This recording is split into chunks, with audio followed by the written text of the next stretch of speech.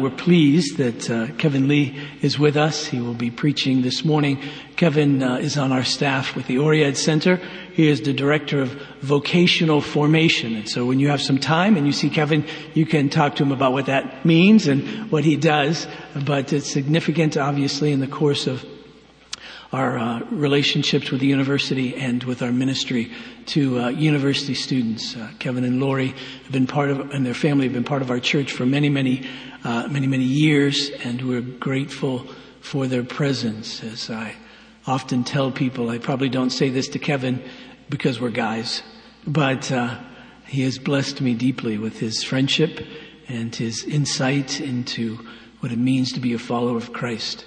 And so I commend him as he comes to share with us this morning.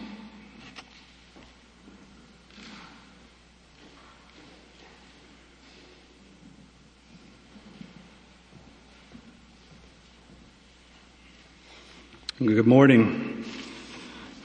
The first service was a little bit more alive than the second service. Wow, all right. If you will take your Bibles and turn to Psalm 32. We're going to be reading from this psalm this morning. As you're turning, let me pray for us.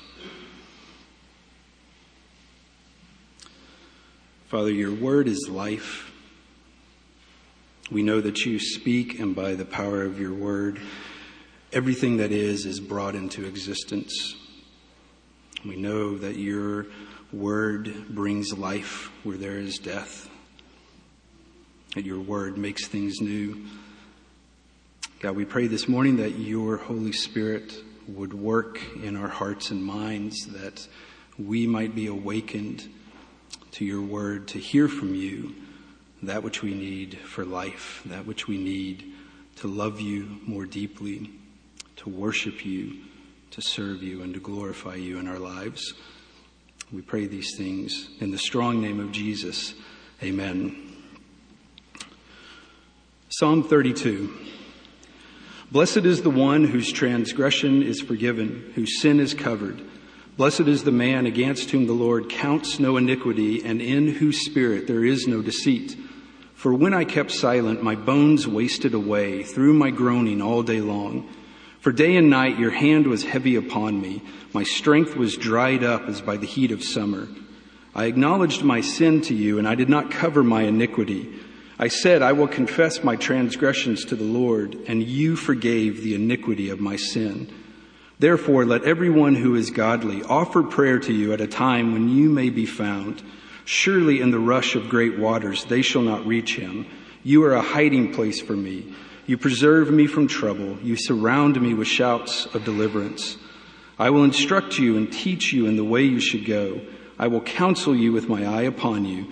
Be not like a horse or a mule without understanding, which must be curbed with bit and bridle, or it will not stay near you. Many are the sorrows of the wicked, but steadfast love surrounds the one who trusts in the Lord. Be glad in the Lord and rejoice, O righteous, and shout for joy, all you upright in heart. The word of the Lord. Amen. Several years ago when I was in high school, I went out with a group of my friends one night, and unfortunately, as was likely to happen in those days, my friends and I did a lot of things that we knew we shouldn't do. We did a lot of things that we knew that if our parents knew we were doing them, they would be pretty disappointed in our behavior. And when I went home that night, the thought of confessing my wrongdoing or acknowledging my wrongdoing to my father never crossed my mind. I just went home and went to bed. So you can imagine my shock and surprise the next morning when my father comes in and I'm sleeping and he says, "Kevin, get up. John was just here and he told me everything you guys did last night." And I shot straight up out of bed wondering what in the world is going on. And according to my sister's eyewitness testimony, that morning my mom and my dad and my sister were sitting on the front porch drinking coffee. John comes walking up, and my father, who wasn't trying to interrogate John at all, just simply said, "John, what'd you guys do last night?" And John responded by just spilling all of the beans in the world right there. I mean, he just shared everything that had happened the previous night. And so when I saw John a few days later, my first question for him was, John, what in the world were you thinking? I mean, what was going through your head that you would just confess this? And John, who was not a serious guy at all, looked at me as serious as he had ever been, and he said, Kevin, I cannot lie to your father. I have to tell your father the truth. See, John and I lived 3 houses down, but we inhabited 2 very different worlds.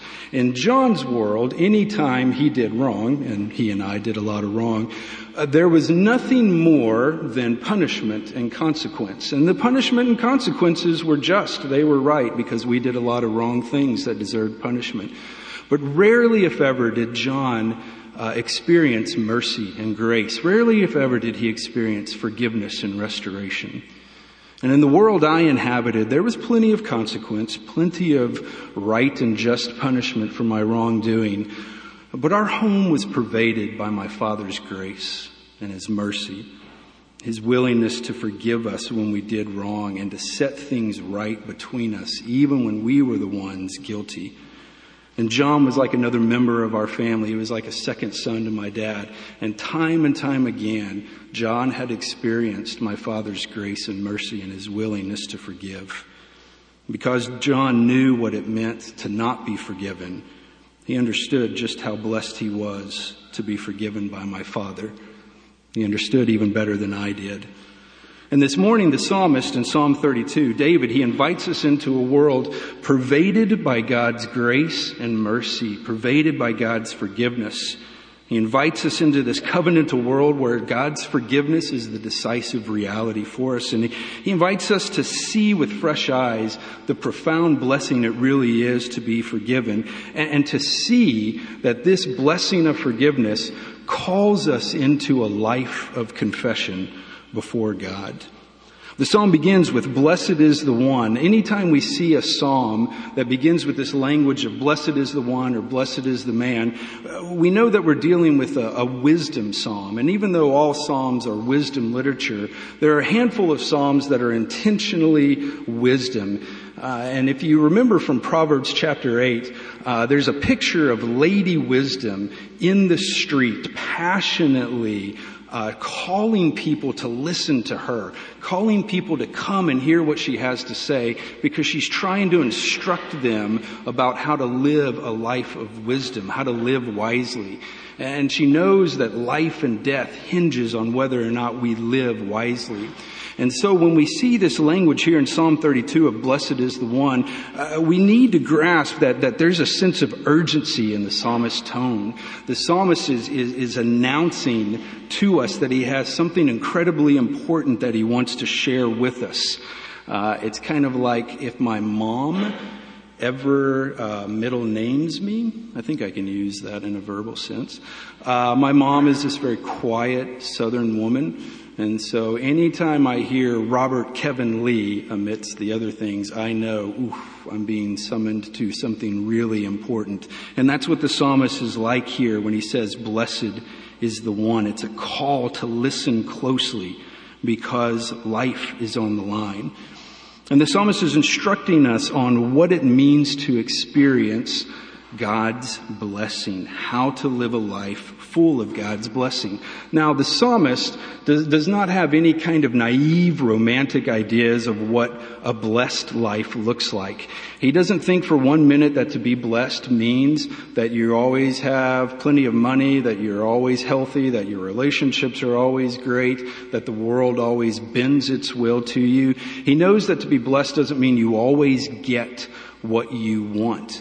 For the psalmist, this idea of blessing carries with it this a notion of happiness, to be happy. But it's a deeply rooted happiness. It's grounded in a person's awareness that he or she has exactly what is needed for life. And so when the psalmist says, I'm about to tell you what it means to be blessed, he's saying, I'm about to tell you exactly what you need for life. And this should make you happy.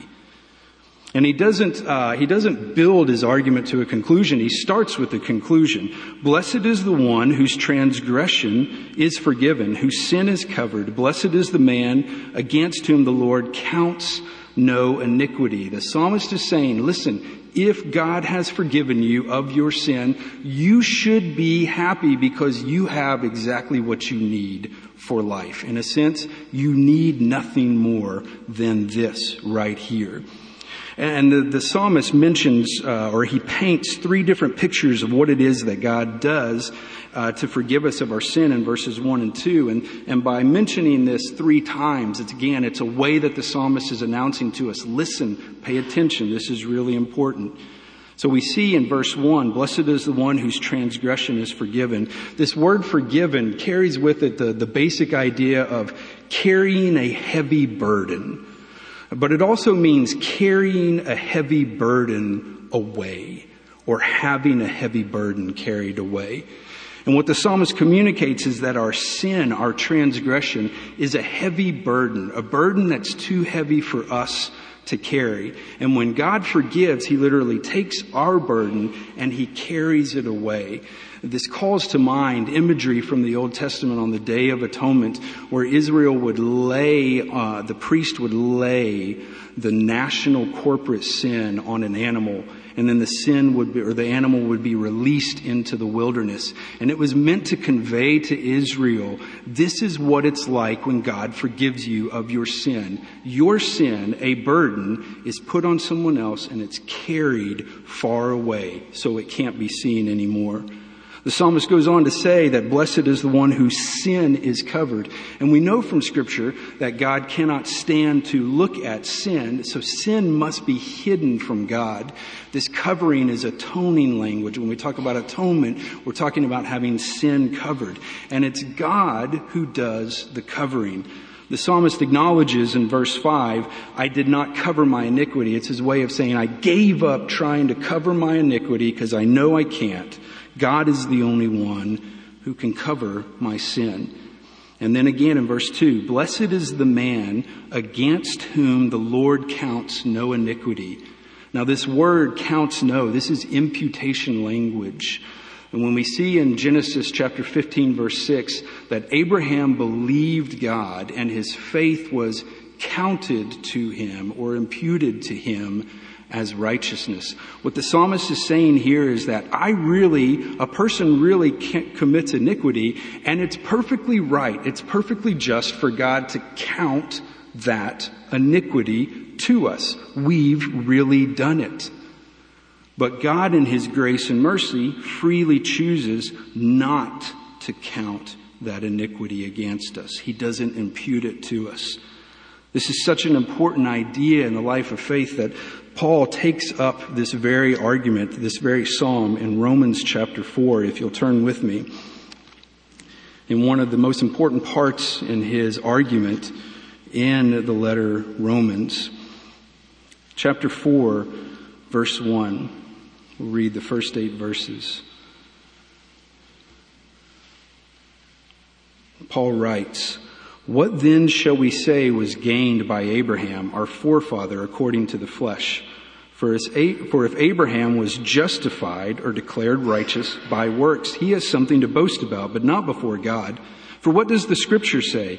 Abraham believed God, and it was counted to him as righteousness. Now to the one who works, his wages are not counted as a gift, but as his due.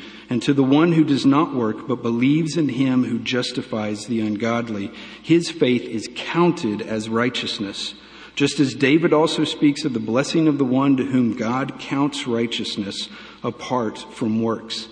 Blessed are those whose lawless deeds are forgiven and whose sins are covered.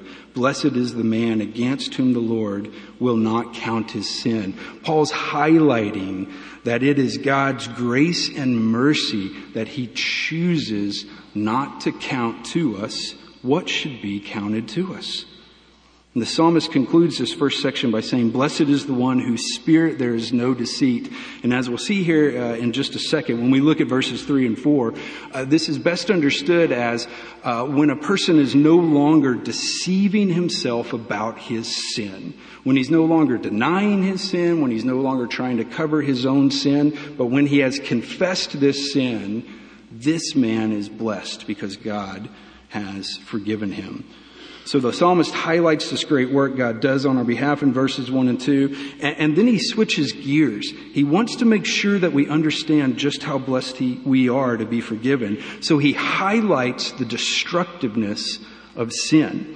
In verses 3 and 4 he says, "For when I kept silent, my bones wasted away through my groaning all day long. For day and night your hand was heavy upon me. My strength was dried up as by the heat of summer." The psalmist is recounting a time when he had unconfessed sin in his life.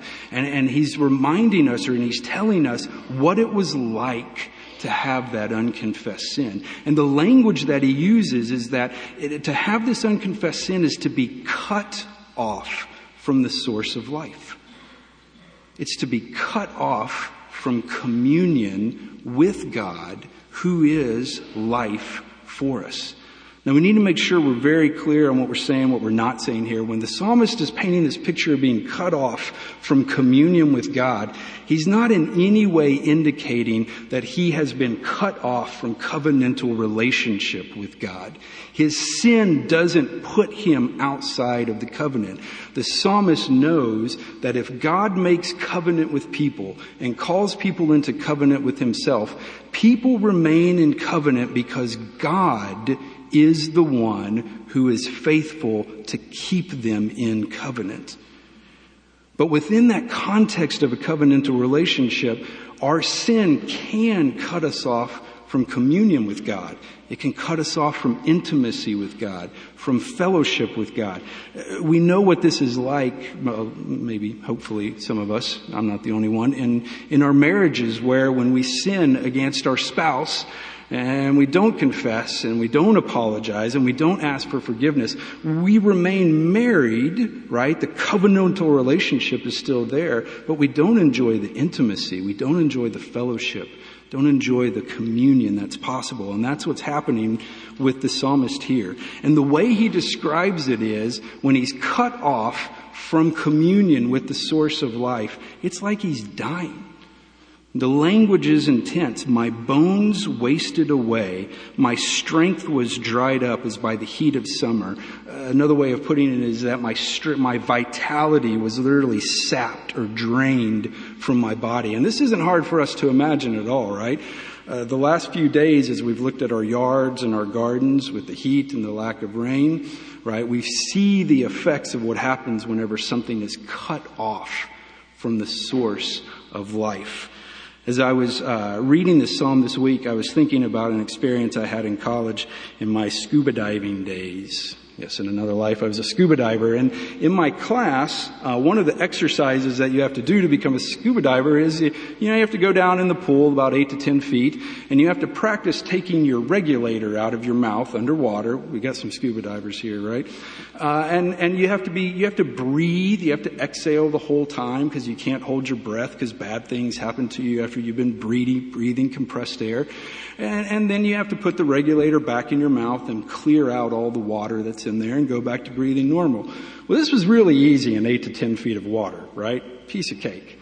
But in my open water test, which was in Lake Tenkiller, Oklahoma, which has a visibility of about 2 feet, right? Like you can literally see about this far in front of you.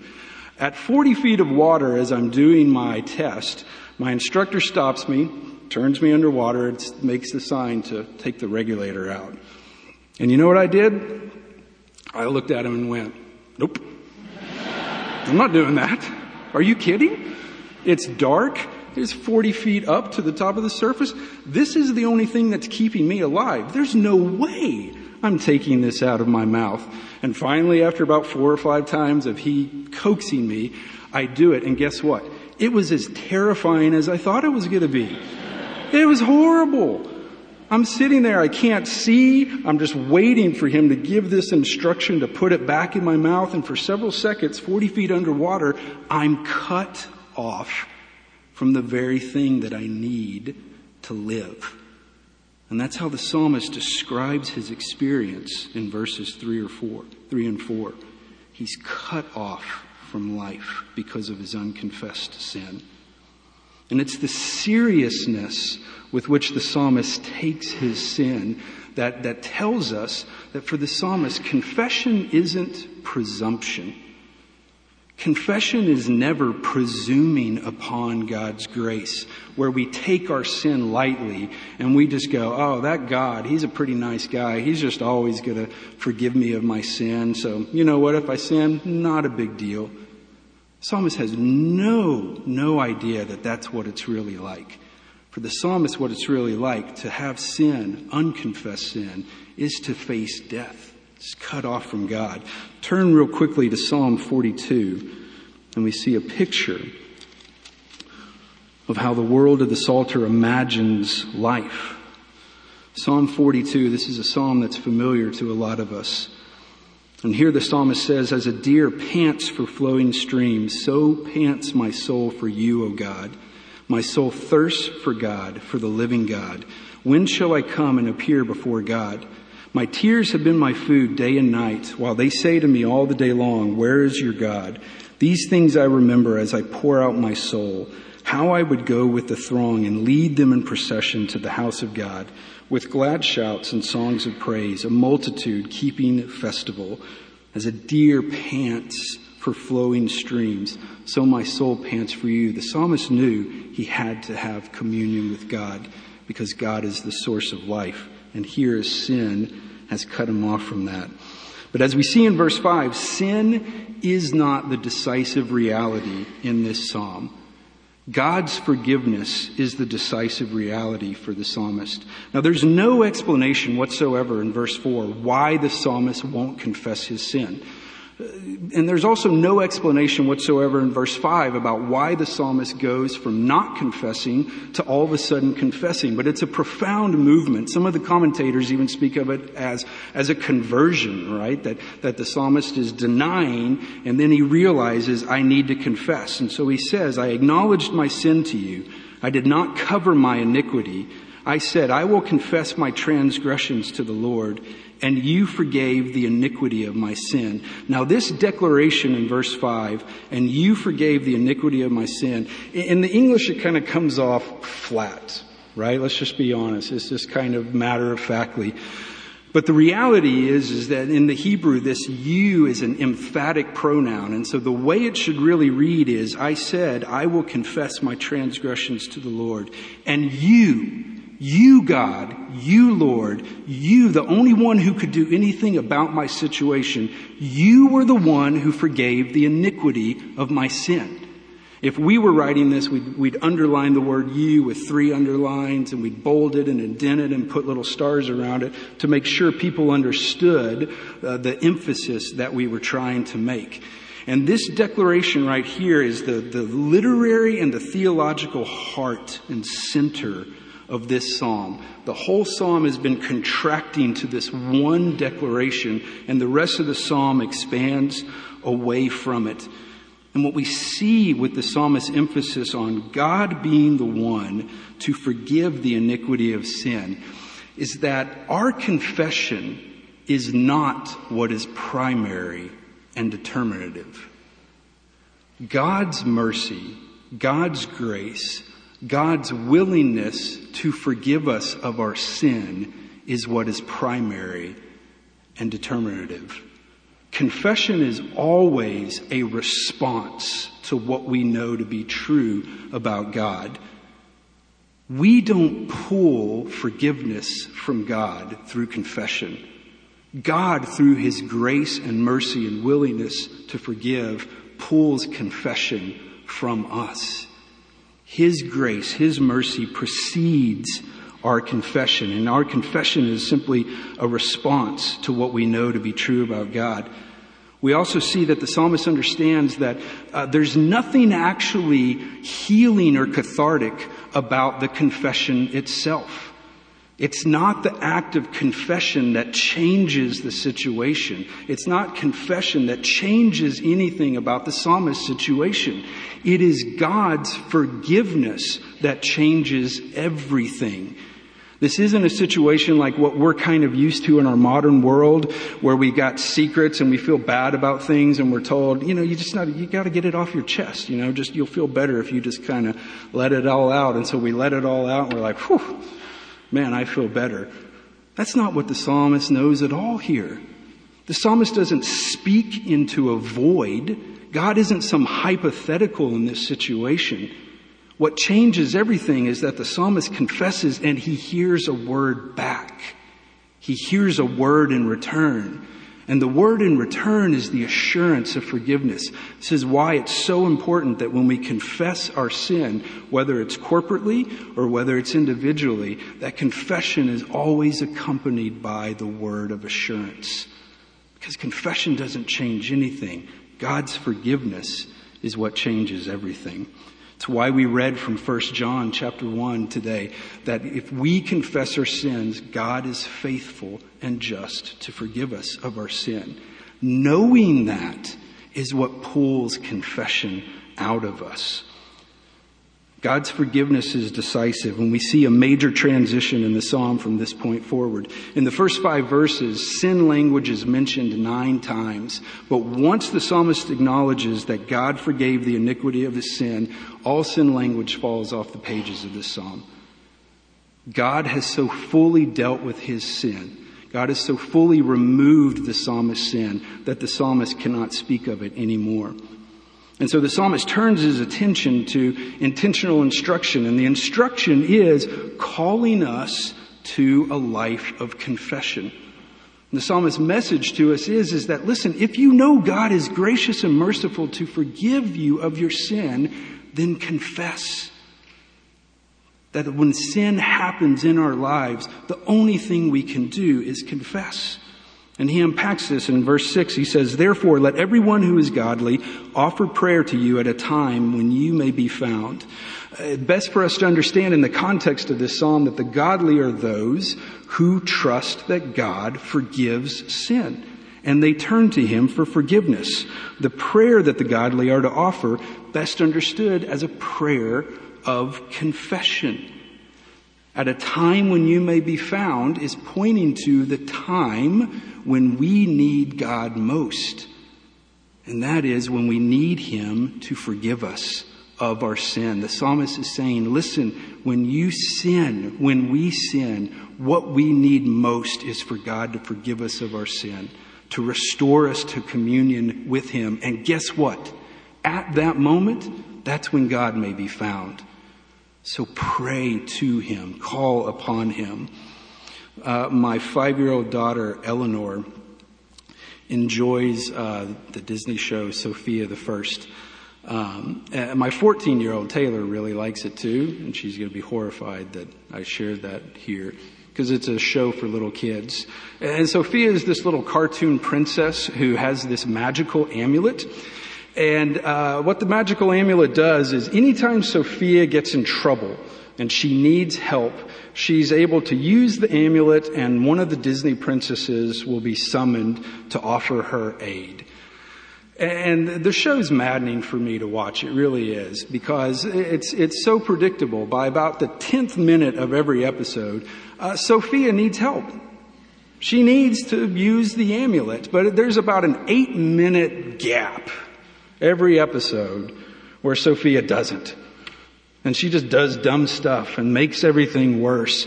And Eleanor's sitting there next to me just like on edge, wondering what's going to happen. And I'm like, just use the amulet. What are you waiting for? This can be done in 12 minutes. Let's just get this over with. Crazy. And it's this kind of summoning that the psalmist is doing here. He's saying, listen, at that moment when you need God's forgiveness, come to him in prayer. Offer that prayer of confession. Turn with me to Hebrews chapter 4.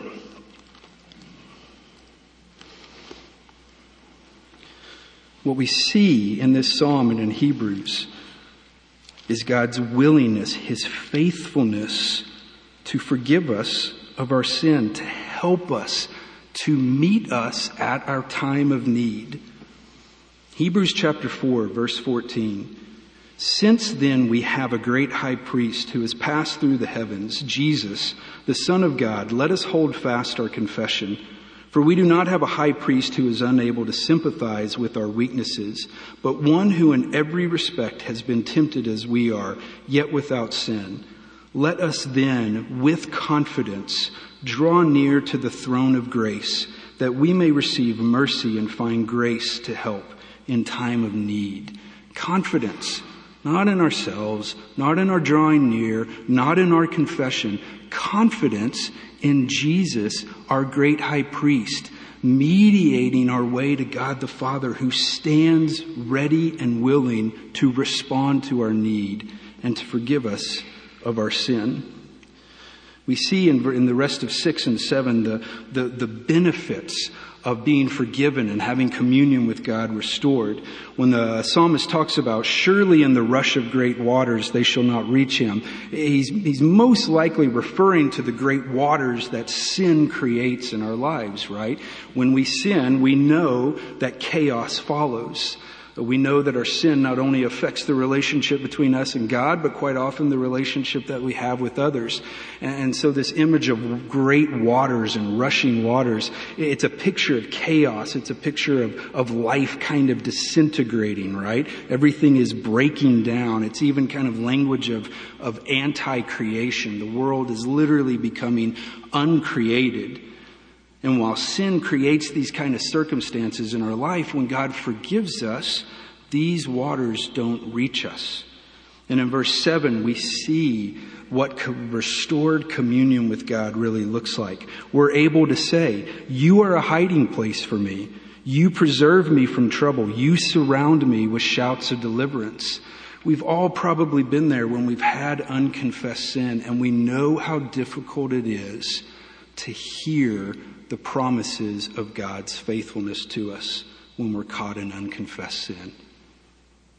Because the communion has been ruptured, because there's this distance, it's easy for us to go, is God really with me? Will he really never leave me? Will he really never forsake me? Does he work all things for good according to his will? All those promises get called into question when our unconfessed sin ruptures that communion. And when we experience restored communion, we're put back in that protective relationship with God, whereby when we face difficulties, whenever the world comes against us, we know that God is with us. We have that assurance. So we're protected by God and we're aware of it. The psalmist goes on and says, I will instruct you and teach you in the way you should go. I will counsel you with my eye upon you. And what's the content of this instruction? Be not like a horse or a mule without understanding, which must be curbed with bit and bridle, or it will not stay near you.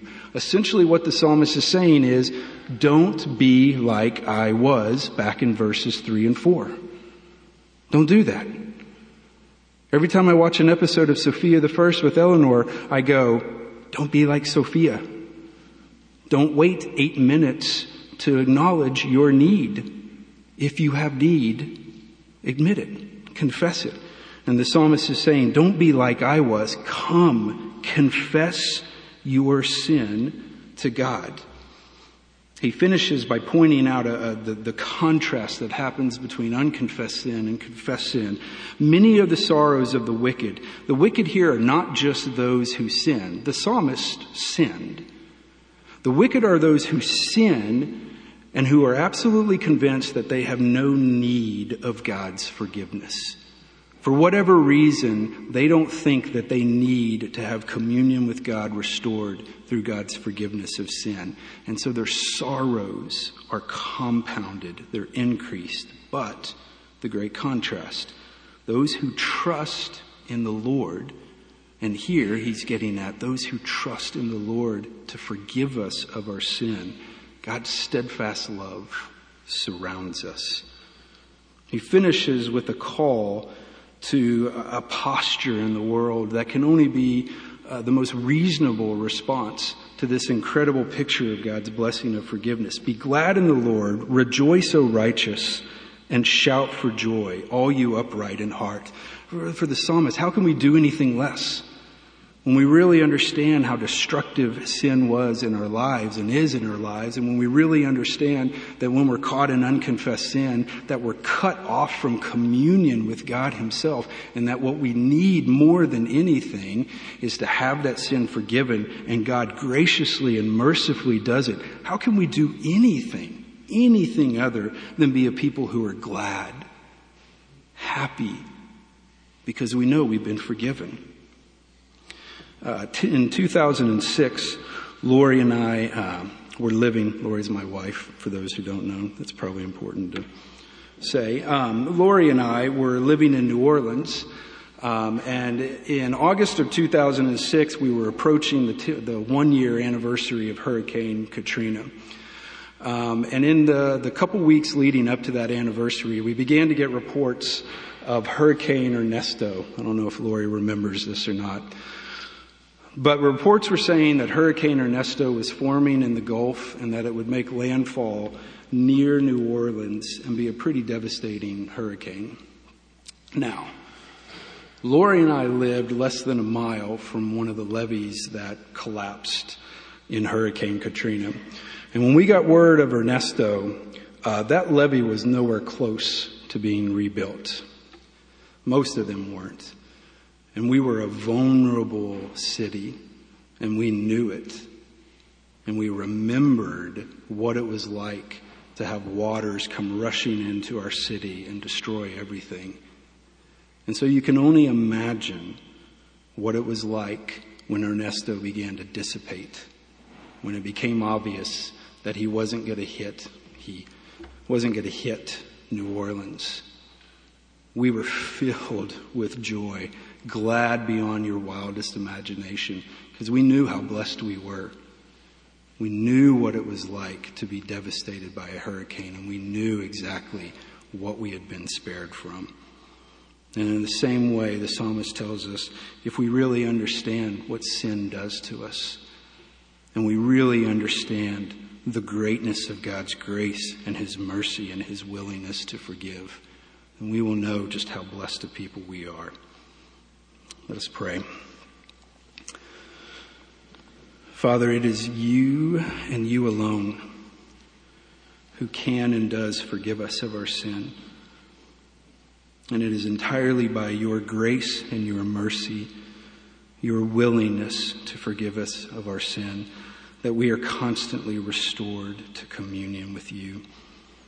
It's by your grace and your mercy that we're brought to life in the first place, that we're brought into the new life through faith in Jesus. And so, God, our prayer is that you will continually awaken us, help us to see just how blessed we are to have your forgiveness, that we would be filled with joy because we know we're a blessed people.